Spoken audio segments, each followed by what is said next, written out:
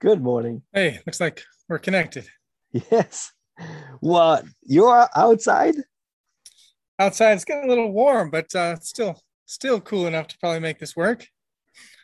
Wow. Thank you so much for making the time. And I know you have to work a lot these days. Absolutely. Yeah, yeah, no worries.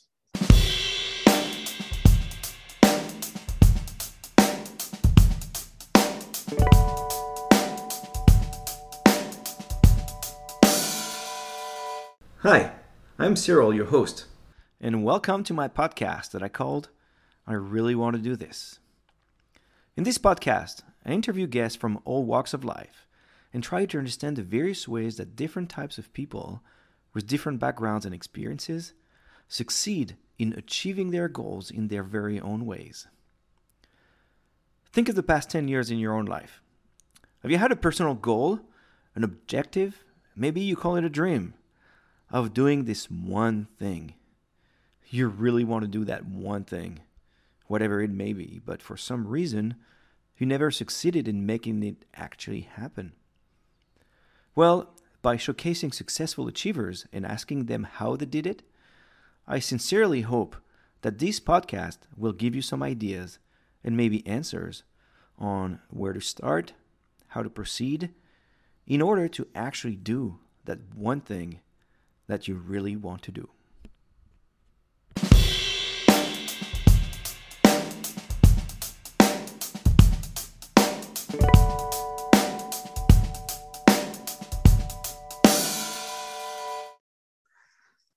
Hi, everyone. This is Cyril. Wow. I woke myself up on that one. Hi, everyone. This is Cyril. And thanks again for being here. We have an amazing guest today and can't wait to hear his story. Good morning on a beautiful Friday. How are you doing, DB? Doing fantastic. Yeah, thanks for having me. Is uh is your name DB? What does that stand for?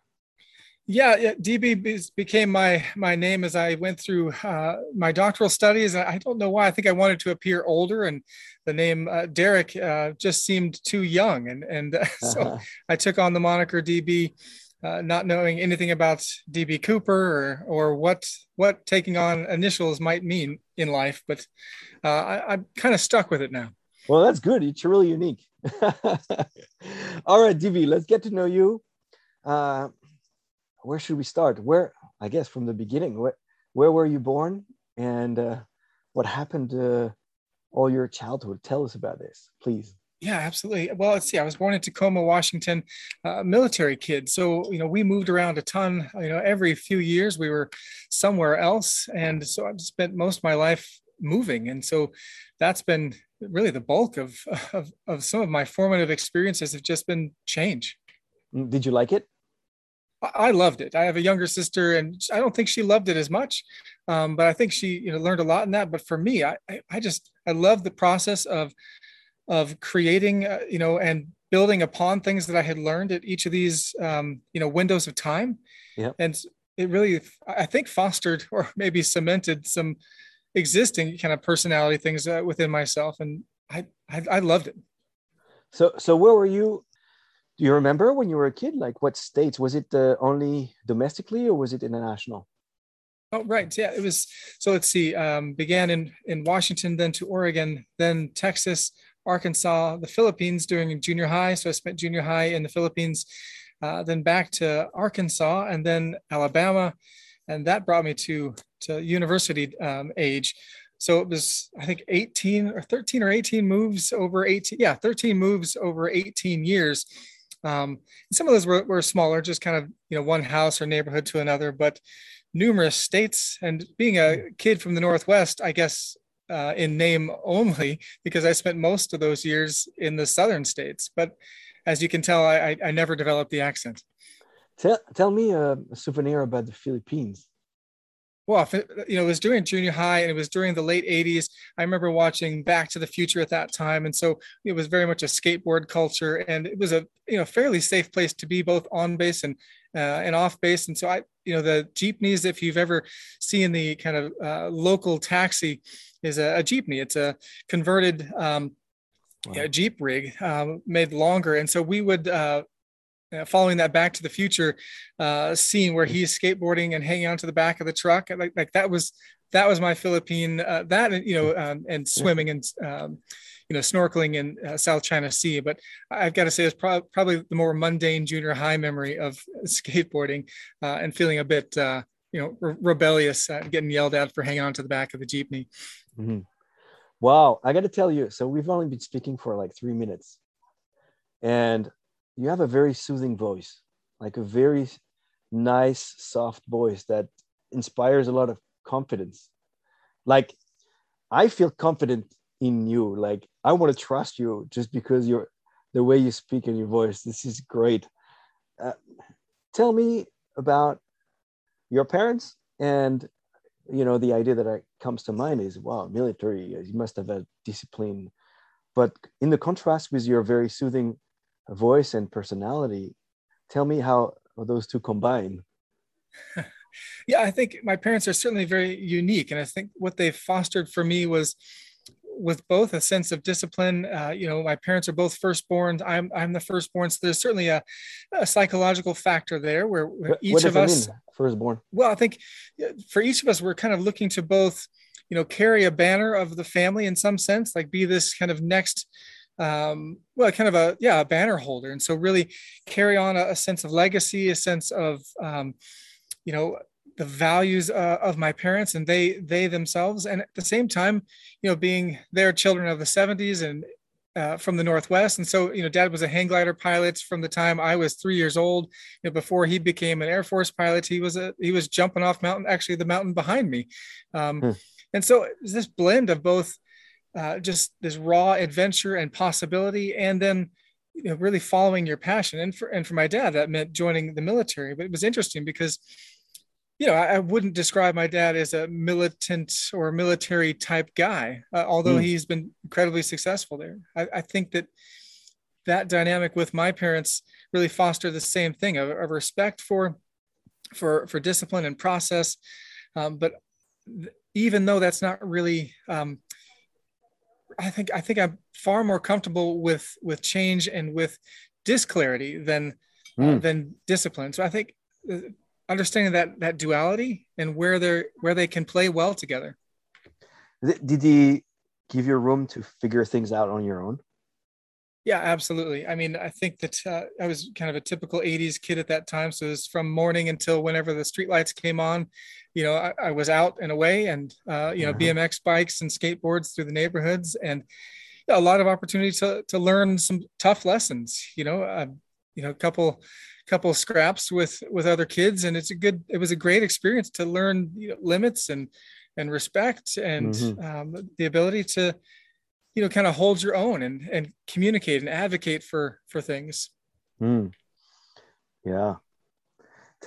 Tell me about your personality type when you were young. And I'm interested in the difference between the ones you think you were born with and the one that you've built over time. Yeah, I think it's a tough question. As I've analyzed this, of course, I'm sure people do. I certainly do, given my training and my field. I think I'm an introvert by nature, but I think most people don't know that about me. And so I just tell people I'm an extroverted introvert. I'm really comfortable alone, and I'm really comfortable up front and on stage. I've got to think that, from a very young age, my parents would always say, like, oh, hey, if there was a lull in conversation, people would look to me to fill that gap. Yeah. And so from childhood, it was always ready to be on and, have a joke or have a movie quote or tell a story. And that, I think that was learned. I don't think that it was much of a push to get there, but I do find that I recharge individually. Okay.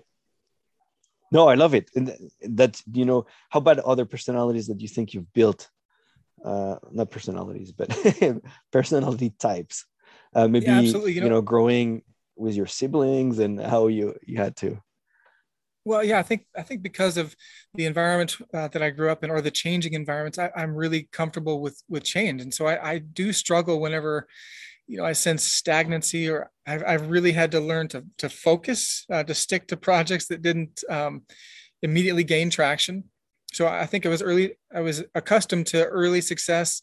And so it became difficult as I had to grapple with failure in early, years. And that continued into college. So I tend to be, really dynamic as a leader, but I know that, in big projects, I've got to work on communicating to everybody, all the members of the team, and to be sure that my excitement is matched, with giving support and following back, and making sure that I'm clear in my expectations. And it's probably taken way too long to learn that not everybody loves change or working in areas where there isn't a clear pathway. And that's where I thrive. I mean, not everybody has to work this way. And I've actually learned a ton from those who demand a more linear process. Yeah. It resonates a lot with my own experience. When I was 18, so I was raised in France until I was 18. And at 18, living in a 5-child family, everything was routine. Everything was very safe. And I was a little bit lack of maturity. And one way my parents thought of getting maturity was, before I start university, was to go a year overseas as an exchange student. And I arrived in Arkansas for 1 year, believe it or not. I've been there. I loved it. And the natural state. And I found myself thriving in an environment that was not familiar. I loved the fact that things were not like normal. And then from that moment on to the rest of my life, I was looking for something different, because it just makes for a super exciting life. You have breakfast in the Philippines. It's just exciting. And I would thrive in an unfamiliar environment. And somehow you always think that everybody's the same, like you said. Why don't you love change? Why don't you love like things that are not familiar,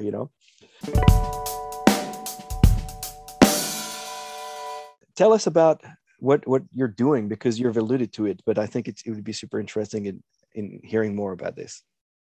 Well, sure. I mean, I think I've been on this path for a while, right? So, but if I'm honest, I've got to say that life is about moving forward without, really knowing the destination, right? I mean, it's about discovering the path as we go, and not wandering blindly, but in truth, none of us really knows where we'll end up.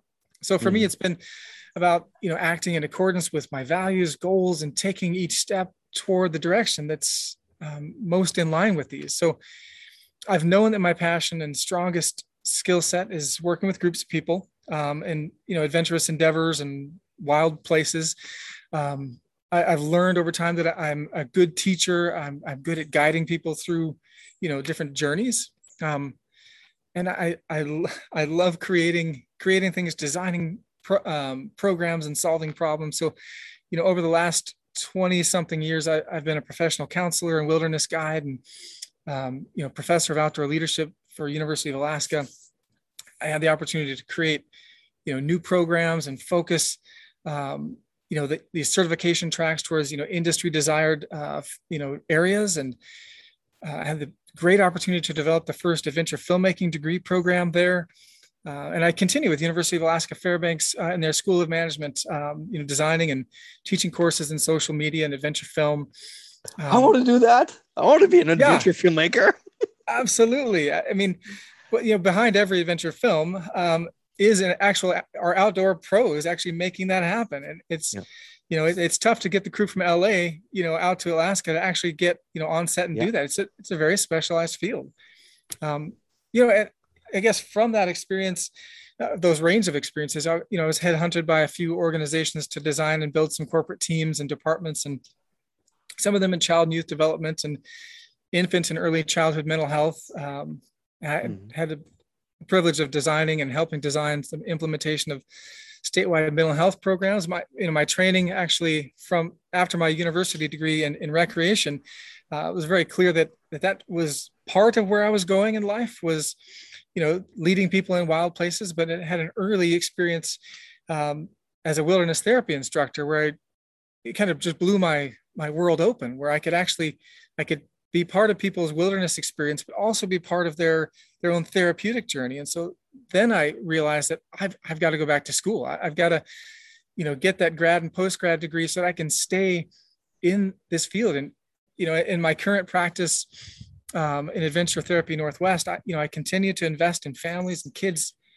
through experiential education and development of resiliency, through adventure, and through all of this, I've tried to find just where I was ultimately headed, right? I mean, what I was really going to deliver in this life. And, even when I've been flown to DC to work with Alaska senators on child development stuff, I was still driving towards something else. And it wasn't until my son and I raced our first Yukon River Quest, that 444-mile ultramarathon race, that I was kind of getting the idea. And it was starting to take shape probably even when we paddled when he was 13, 158 miles on the Yukon in pack rafts, which is not an ideal craft to take on the Yukon in the wind. But it wasn't until that race at some point that it really began to take shape, that I really want to do this thing. And so, I'd spent years of doing, all that stuff I just mentioned, and my wife and I have been raising 5 kids in Alaska, sharing the journey of sled dogs and canoeing and skiing and that whole, I guess, hashtag AK life, and, YouTube videos and sharing this stuff out. And so for, all these adventurous things we do as a family, we've tried to share that, tell that story. And it really isn't about how great we are as outdoor pros or how perfectly we parent, because we aren't either perfect parents or pros. But our success has been out of this discipline, communication, and this accumulation of experiences. So we've been able to achieve some really great milestones through those, I guess, skill sets. I mean, even in the ultra marathon paddling world, maybe especially within that world, our success was initially measured just trying to finish, without getting dropped. Right. And we improved, in future years and became a little bit competitive, maybe. And, the last race we had was the Missouri River 340. We raced as a C4 team. So my wife and I, our 18-year-old son and our 15-year-old daughter. So, a family team. Fantastic. And, we shouldn't have had a shot at anything special. It's mom, dad, 2 kids. But with a maximum of 85 hours, we finished in 48. And we're just a painful 40 minutes behind the third place, all male team. But I mean, we had a blast, and we actually were really competitive, and it absolutely wasn't because of fitness. It was because teamwork, and it was this grit in the face of fitter and faster competitors. I suppose the continuation there on path was that, for 20 years, people have asked us to share and kind of guide them to do similar things with their kids, with their spouses, and, how to get active and stay outside and adventure together. And it finally hit me during these experiences that, I've been working in small groups with, individuals and programs, and I just couldn't figure out how to reach and share this out. So why not design an online course where I could lay out the basics, just like a university course. And so we developed Adventure-Based Parenting, this 12-week intensive coaching program where we're kind of rolling this out just like a class. And because of Zoom and telehealth or teletechnologies, we can, go through the curriculum, and then we can also meet virtually, with people around the globe. And that's really been this sense of where life and the path are taking us at this point. Wow. Fantastic. Congratulations on so much energy and creation. I feel like families that spend time together and doing the same activity is a kind of lost art. And I'm the first one to witness this with my own kids. I take them to all the sports that they do, like football and basketball and water polo, but we don't really do stuff together. And I feel like I wish I could find a way to create that more, and being outdoor and just, okay, build a fire together. But having the four of them, like you and your wife and the kids together, must be fantastic. You create bonding, you create memories, you create, wow, kudos on this.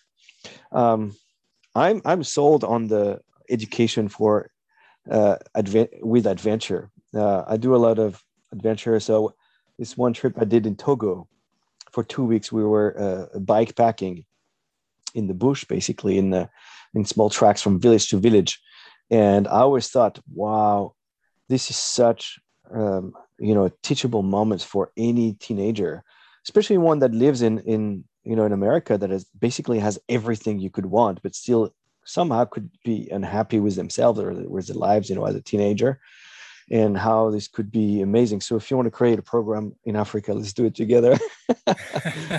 Seriously, it Well, would absolutely. be I think fantastic. you hit on so many important pieces. I mean, we have insulated, and with good intent, I believe, we've just insulated kids' experience and our own experiences, and we lose this development of resiliency, of comfort in adversity. And that doesn't mean that we want things to be uncomfortable, but in truth, I think we all know that the concept of kind of being on the growing edge is we learn not when we're under duress. I mean, there's certain learning when we're under duress or in emergency situations, but we learn so well when we're slightly uncomfortable, when we're being pushed by a good Mm. coach or mentor, or when the situations have the potential for failure. And in truth, I mean, as I often tell people, I mean, failure is so much more effective of a teacher than Yeah. success. It's tough to nail down how we succeeded, but it's usually very obvious where we fail.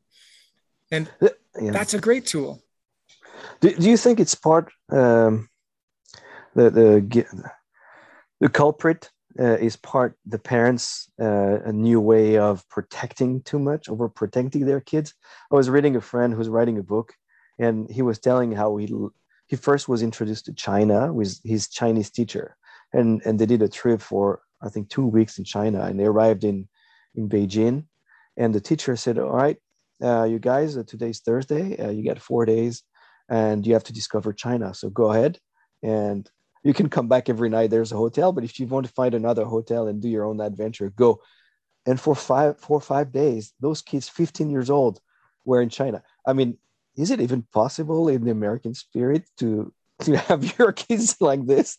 So my original question is, do you think it's part of a psychosis of the parents of over taking care of their kids, um, because of the dangers of today's society, maybe, or whatnot?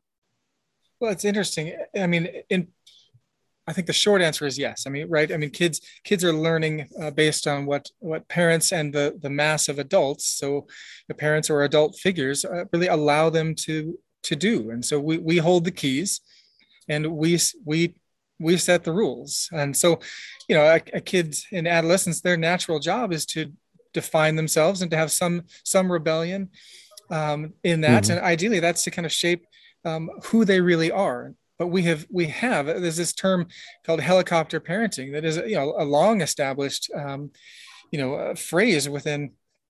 Unfortunately, it's now been in higher ed for a number of years, not just elementary or high school, but in post secondary education, of helicopter parenting, where the parent is just involved in every piece and shuttling and very much packaging every moment of life. And we lose that boredom time, where the mind just has to find something interesting to do and to entertain ourselves. And that's a real disservice. And there's so many factors, and to say that, well, it's a parent's fault solely. I mean, the deck is stacked. Everything in our at least in our American, but certainly in our modern world is so simple, and everything comes so quickly, and there just isn't the ability, unless we're very diligent, to seek out that adversity. And it's Mm-hmm. unpleasant. And I think that's the challenge, is that in truth, as you mentioned, your adventures, and as I talk about ours, the truth of adventure is rain, heat, uncertainty, danger. But that's exactly what life really is. And Mm-hmm. the problem with insulating against natural consequences is that we don't learn limits, and we don't learn how far we actually could go. So possibilities are also blunted, and so we really can't insulate one without shunting the other side of that, and that's possibility and this sense of growth, the sense of what if. Mm-hmm.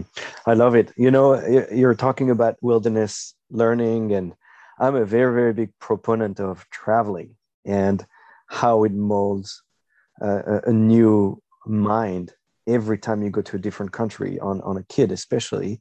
But I only started traveling. I traveled in Europe, but I would say like independently, maybe I was 20.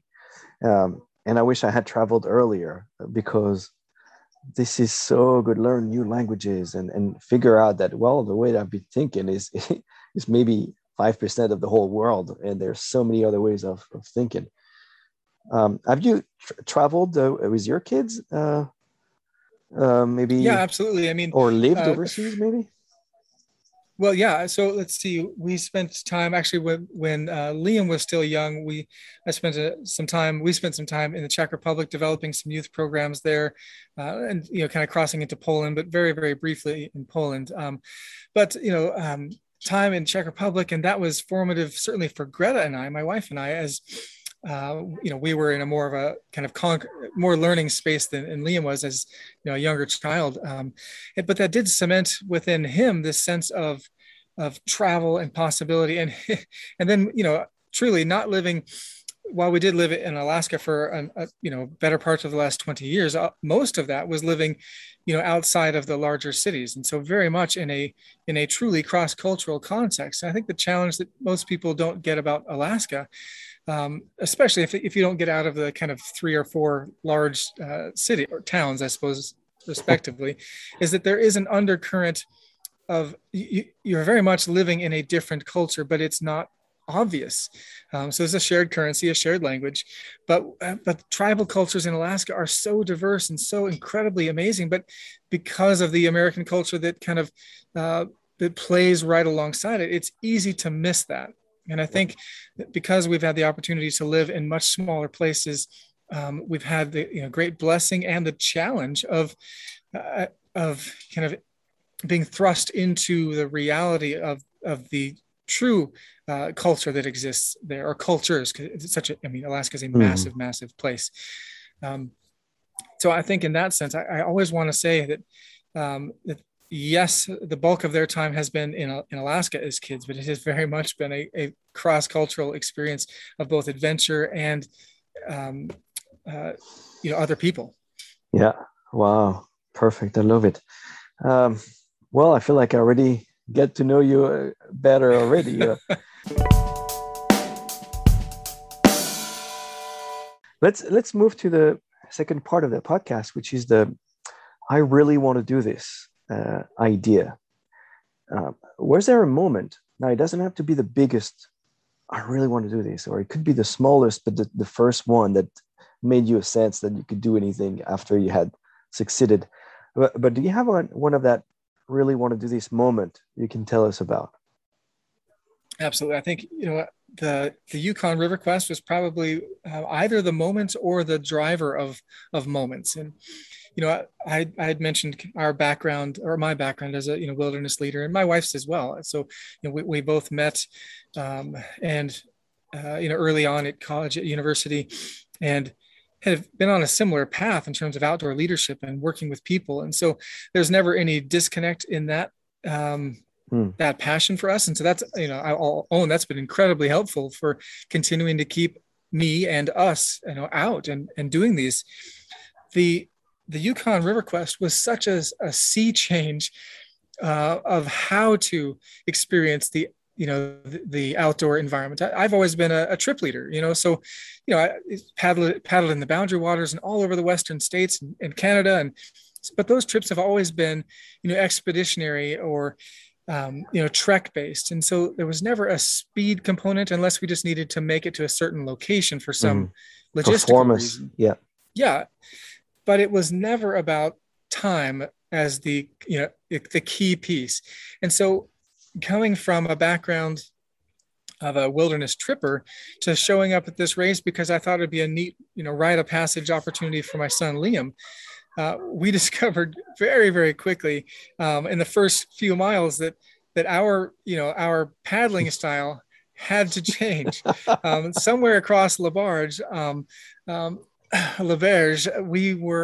we were just hating life and wishing that we could camp. What a gorgeous lake! I what know. An amazing. But our task was to get across this 32 miles of suffering before getting dropped at that first, that next checkpoint. And so somewhere across Laberge, we discovered, the marathon paddling stroke, probably from seeing so many boats passing us. And from then on, as soon as we hit the current on the other side of Laberge, something clicked. And I think it clicked not just in paddling, but also in possibility for other things in life. And it's kind of funny because I've done big trips. I've been out for 46 days without a building, across Canada and Alaska, and the Boundary Waters and lots of big places. But adding in this forced element of this external, you could get dropped from this race and you are being competed against, was such a shift. And it transformed it, I think, for me. It's like an external pressure to perform. Like if I stop, I could, be, out of the race, but also you see the other people go in and how do they do? I want to, how do they keep going? And okay, let's do it. Like you push a little bit more than in your own batteries. Right. And I think the only reason we were successful, and I say successful, meaning, we finished, well under the time, but nothing impressive other than it was, me and a 15-year-old kid who turned 15 on his birthday. So he barely hit the eligible start moment. Well, he was the youngest of the forever, right? Yes, he'll hold it. I mean, unless somebody beats him by minutes on their birthday, Liam holds the youngest finisher award. And I think the key piece was that we were comfortable in the environment. So we were comfortable in Alaska, in the cold in nights. The subarctic, waters. And we weren't competitive racers, but we felt at home where we were. And so there was never this moment. There were a few moments, but in general, there wasn't this moment of we're not safe here. Definitely felt that as the winds kick up and that kind of thing. But we were still. I think that's what saved it for us. We were comfortable in wild places, and we learned to be fast. So let's go back to the origin of that idea of doing that race. Was it born together with your son? Like you were navigating YouTube and you saw that guy doing it, or how did it get born? And from that moment, and how did you decide to actually get into the race? And how long was it before the race? And how did you plan for it? Right. Well, my wife and I have set up these kind of rites of passage through different ages for each of the kids. And it's the same. Tell me about this. I want to know about this. Tell me. Yeah. Well, so at 10, for example, first of all, we're outside and we adventure together a lot. So I guess kind of the base of this, as I share with parents as well, so much is that we really can't just compel and then all of a sudden, have people be comfortable. We don't get to just tell people to be comfortable. And that's built over time and it's built from being uncomfortable. So we learn these pieces. So the first piece is we have to be doers, not sayers. So expose kids and ourselves to those things from a very young age and just normalize that. And then at age 10, they have an multi-day overnight winter camping trip that they take with their mom. So Greta, my wife, will take kids out for multiple days, and whether that's in the Alpine or subalpine, they're out for multiple days, winter camping. So something that Greta and I are very comfortable with. We've guided dog sled treks for Paul Shirky there in Ely, Minnesota, with Wintergreen Dog Sled Lodge, and transformative experience for us. And so we recognize that being able to be comfortable in cold is such an important skill set. And that's one of the key pieces, that cold happens on most trips at some point.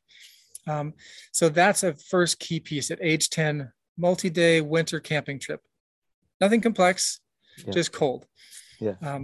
And then at age 13, they do a multi-day trek with me on rivers. So we go from a cold experience, then we go to a multi-day paddling experience. Yeah. And 15, that experience, as you asked, Liam and I were just searching around for kind of crazy ideas. At 13, we had paddled the Yukon, or he had paddled the Yukon 158 miles from Eagle to Circle. And so cabin to cabin, and just, he was the navigator for that trip. He had the maps, and he was responsible. He was in his own boat. Wow. So ultimately I could be near him, but he'd have to figure it out. And that's tremendously empowering for a kid. And from that, we just heard from people on the river saying, "Oh, have you heard about this Yukon River Quest?" And of course we had not at that time. We had no idea that people really raced paddling races other than, something in town. And so we just hunted it down. We signed up for the race and then started watching what few videos we could find, and had no idea what really practice should look like. And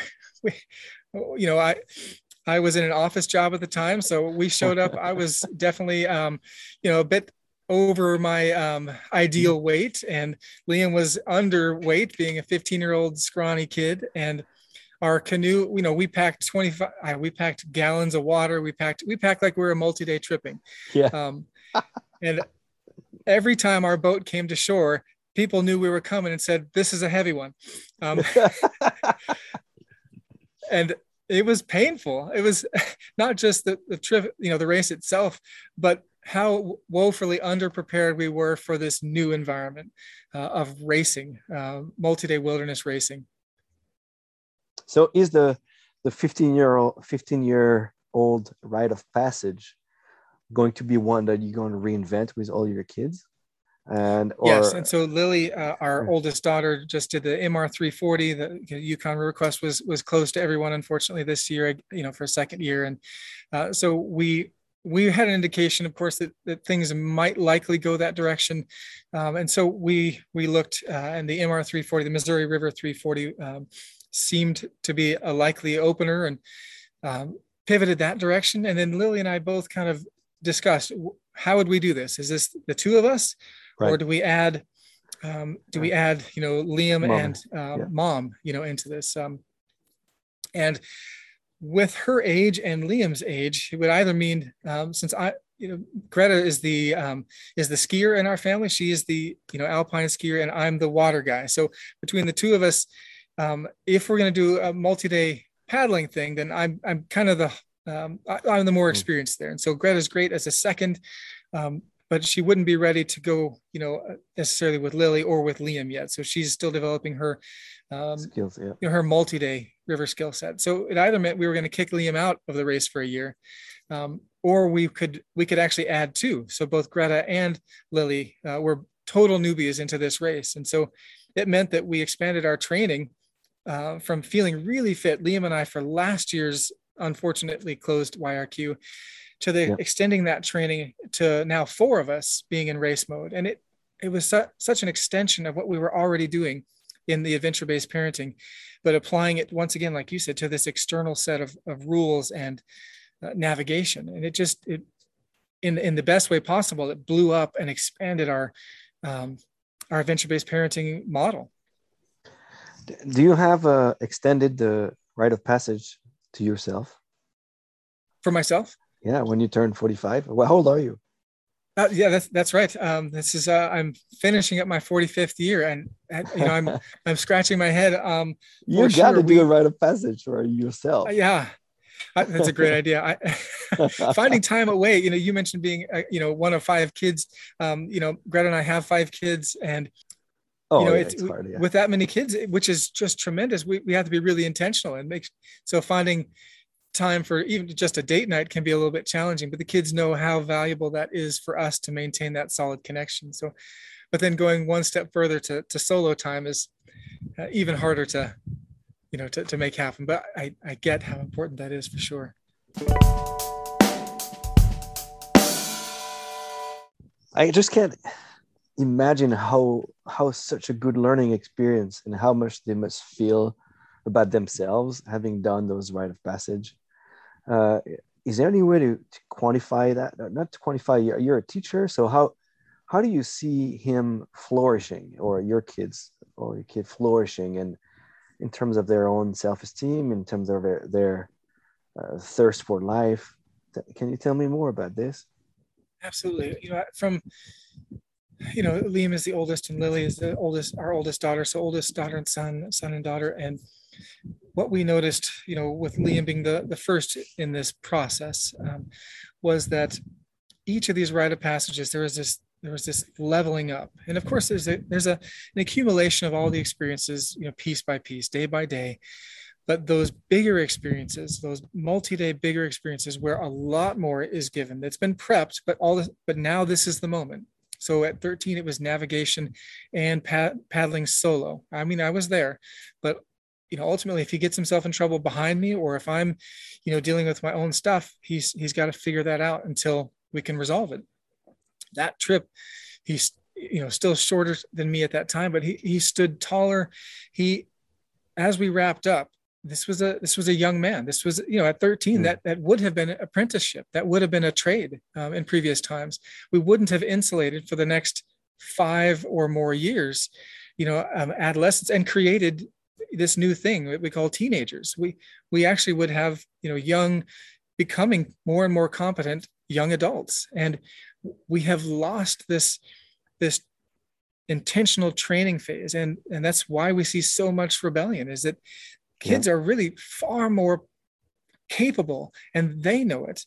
And in truth, I think, well, we must know it, but unfortunately there's this weird span of time. And so these rites of passage they can be fake, but then the experience isn't real. So what we've noticed with our kids is this: they really do stand taller. There's this brightness in their eyes. And when we come back to the created world, because each of these rites of passages are in the real world, right? On the river, that's the real world. They're in the weather, because that's real.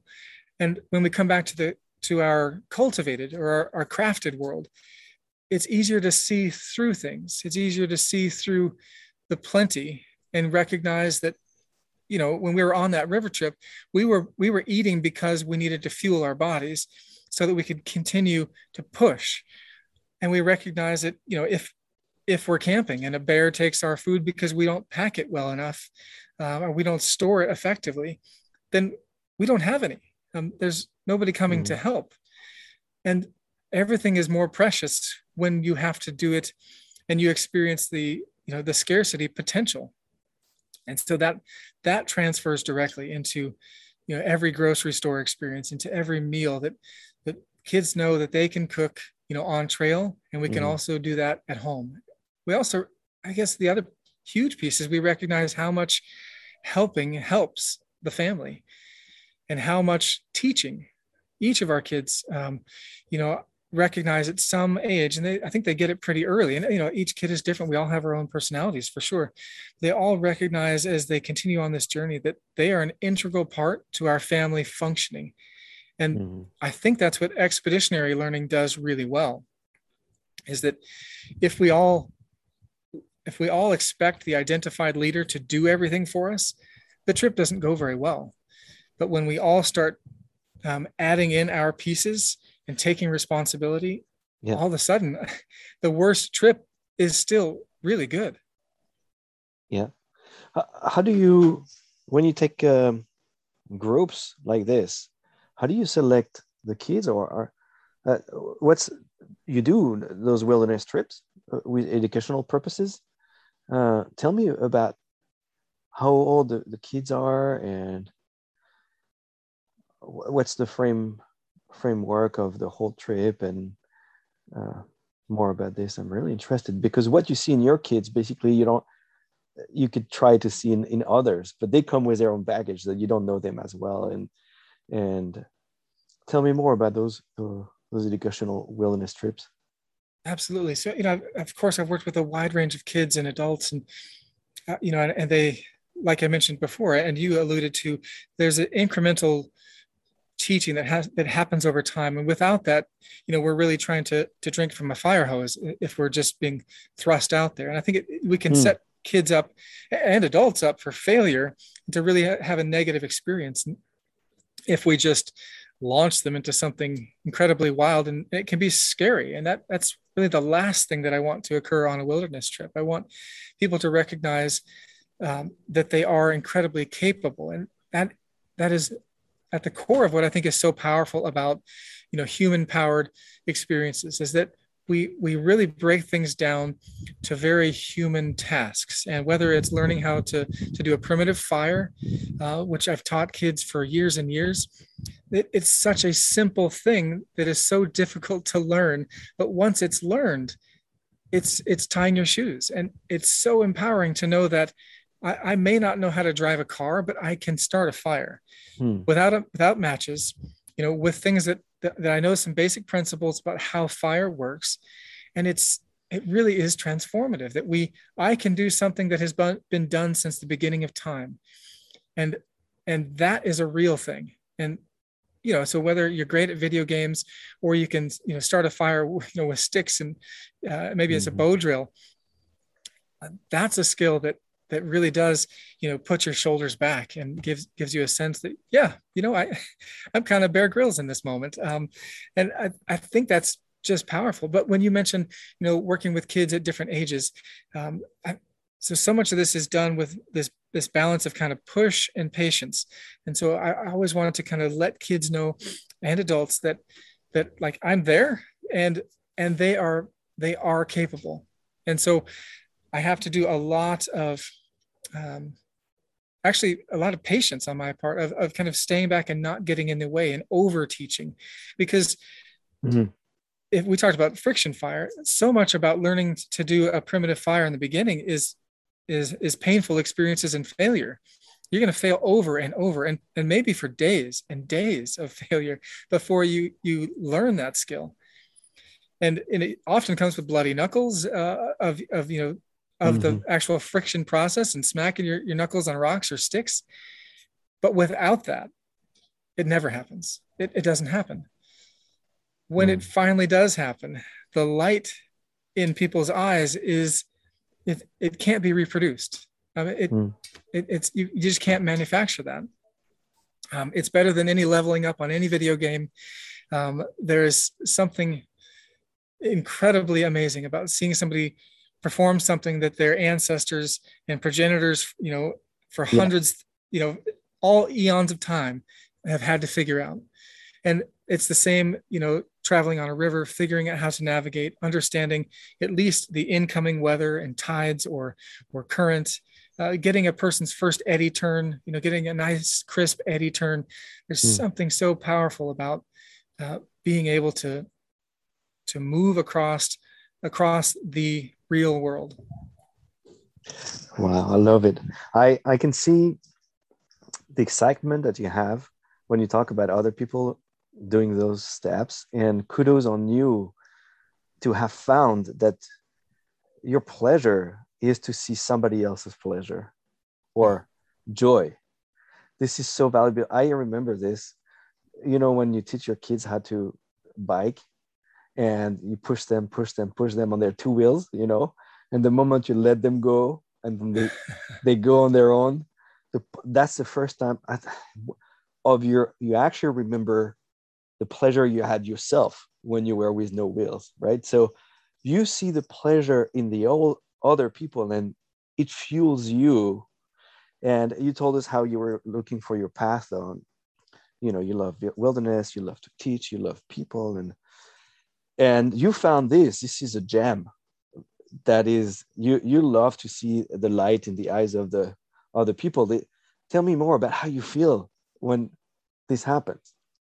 Well, it's amazing. It's the experience of watching people, I think, wake up. I think this is a true awakening, when people recognize that we can navigate so simply, and that because of that, we recognize everything else is a luxury, and then we can actually make more conscious choices. And so it has all kinds of impacts. And you mentioned travel, and particularly travel to cultures that aren't similar. I mean, these are very similar experiences where we get to see outside of our little bubbles. And when we get to recognize that we can now make a more conscious choice for the personality, the options that we put on, rather than just accepting this as the way, as the only possible way to live. I think that's one of the key pieces that's transferable from these wilderness experiences, these adventure experiences, into the rest of our lives, is that everything else doesn't look quite as difficult anymore. Mm-hmm. Wow. This is so much what I want to do with this podcast. I want to show people, inspire them that everything's possible, that they just have to do, follow their dreams. And thank you so much for your sharing your experience. It's very inspirational for me. Now I want to teach and I want to do it, travel with kids and stuff. Oh, la, la. We have to speak more.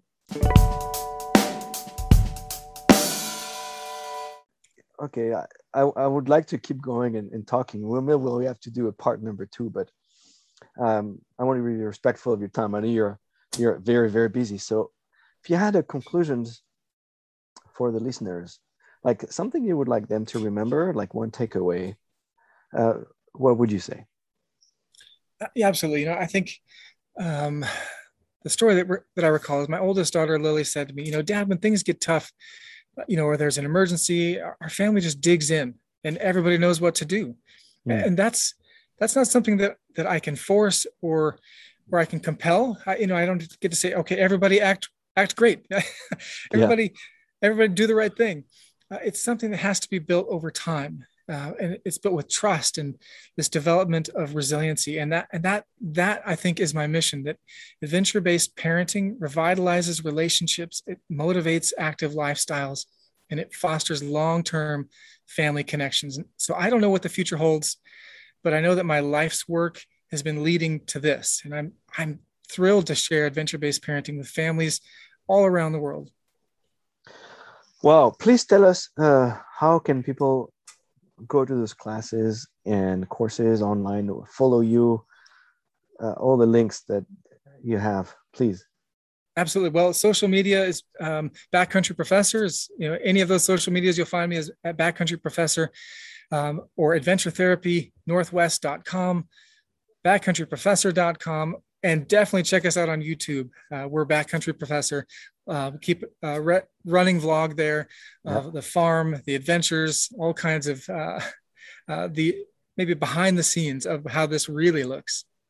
Is everything homemade? Because I saw your videos. They're almost professional, and the sound is amazing, like the different angles of the cameras. And is it you who's doing all the editing and stuff? Yeah, I do the editing and camera work. I had the privilege to learn from such great mentors and colleagues when I was developing the adventure film program. And I know my work pales in comparison to the people who have tried to teach me even better. Michael Brown comes to mind, who is just core in helping me to develop the curriculum and the model in this, and so many others. So yeah, thank you for that. We do all of our own, and we're getting better over time. Adventure filmmaker, how do I do? Do you have a program? Do you have a course? Like, can I come for 2 weeks and you teach me, or how does it work? Well, I'm not doing much adventure film teaching right now. It's been something I've been really wondering, how do I get back into that? We started the Expeditionary Film School of Alaska back when we were there, and really we're in kind of hiatus mode from that. So I'm looking forward to doing more specific adventure film teaching. I've wanted to do that with the adventure racing community as well, because there's so many of us catching video, and there's just few key pieces. I mean, filmmaking in any Western story, I could talk long on this, so I'll just be brief, but it really is only comprised of a few pieces. Story is king, and there's an arc that we got to follow. Of course, we can always deviate from that, but like anything else, like jazz, the way to be a great jazz musician is to be really good at your scales, to be really good at the basics.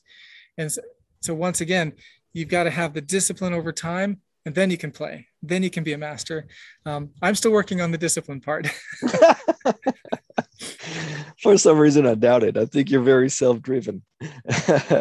Okay, very last question, DB. I ask all the guests to listen to a song that puts them in a good mood or that they really like before we talk so that it kind of transpires through the whole chat. Can you tell us what song did you listen to? Absolutely. It's Ain't No Grave by Crooked Still. Ain't No Grave. Wow. Okay, I have no idea what that is. I can't wait to listen to it. Why do you like it? Well, it's both very folksy, early Americana, and kind of gospelly. It just drives, and it's about ain't no grave gonna hold this body down. It just feels like this Wow. next adventure, each paddling race, like we got this thing. I love it. On this note, DB, thank you so much for your time and your wise words. Absolutely. Thanks. Thanks, DB. Thanks all for listening. I'm your host, Cyril. And remember, life is an adventure. Live it.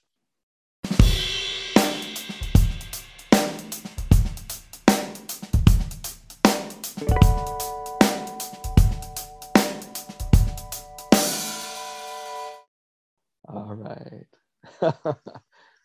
That was fantastic. Thank you so much, DB. I want to meet Absolutely. you. I want to get to know you more. Seriously. I'm coming up there. Are you making wine these days? We will be. Right now we're still in farm mode. So the winery has been closed down for a couple of years. And then as we're making the transition, as I bought my parents out from this endeavor, we'll farm this year and use proceeds to engage the winery process. Okay. All right. So, I was in the winemaking for 12 years. Oh, really? Okay. Not as a winemaker, but in the winemaking world. So I actually moved to the US for that. I started the subsidiary of a French company from Montpellier, and we're doing consulting in winemaking. So from grape to bottle. And that was really interesting, different protocols from different kinds of wines and, turbidity, fermentation, oxygen, and yeast and all that stuff. Yeah, that was my. Yeah, I think somehow I missed that. That it's getting warm out here. Somehow I missed that detail. That's awesome. Yeah, so I would love to come up and visit you. Actually, you know what? I got COVID last week. I got COVID positive. I have no idea how I caught it. I'm vaccinated, obviously, and being super careful, but somehow I got it, and I'm over it now. But I lost my smell. And I know it's going to be, I don't know, hopefully it's going to be temporary. But It's been so hard for the last week not to smell anything. Like I take a bottle of whiskey and I don't smell anything. So yeah, whenever I get back, well, yeah, I'll come back. I would love to come and visit you and see your setup up there in Oregon. Yeah, absolutely. Absolutely. Hey, it's been so great watching your adventures as well. Definitely continue to root for each next thing and to see how the story continues. Yes, the dream is still alive. Right on. Thanks for your time, DB. Appreciate it so much. Sounds good. Thanks. Have a beautiful day. Bye-bye.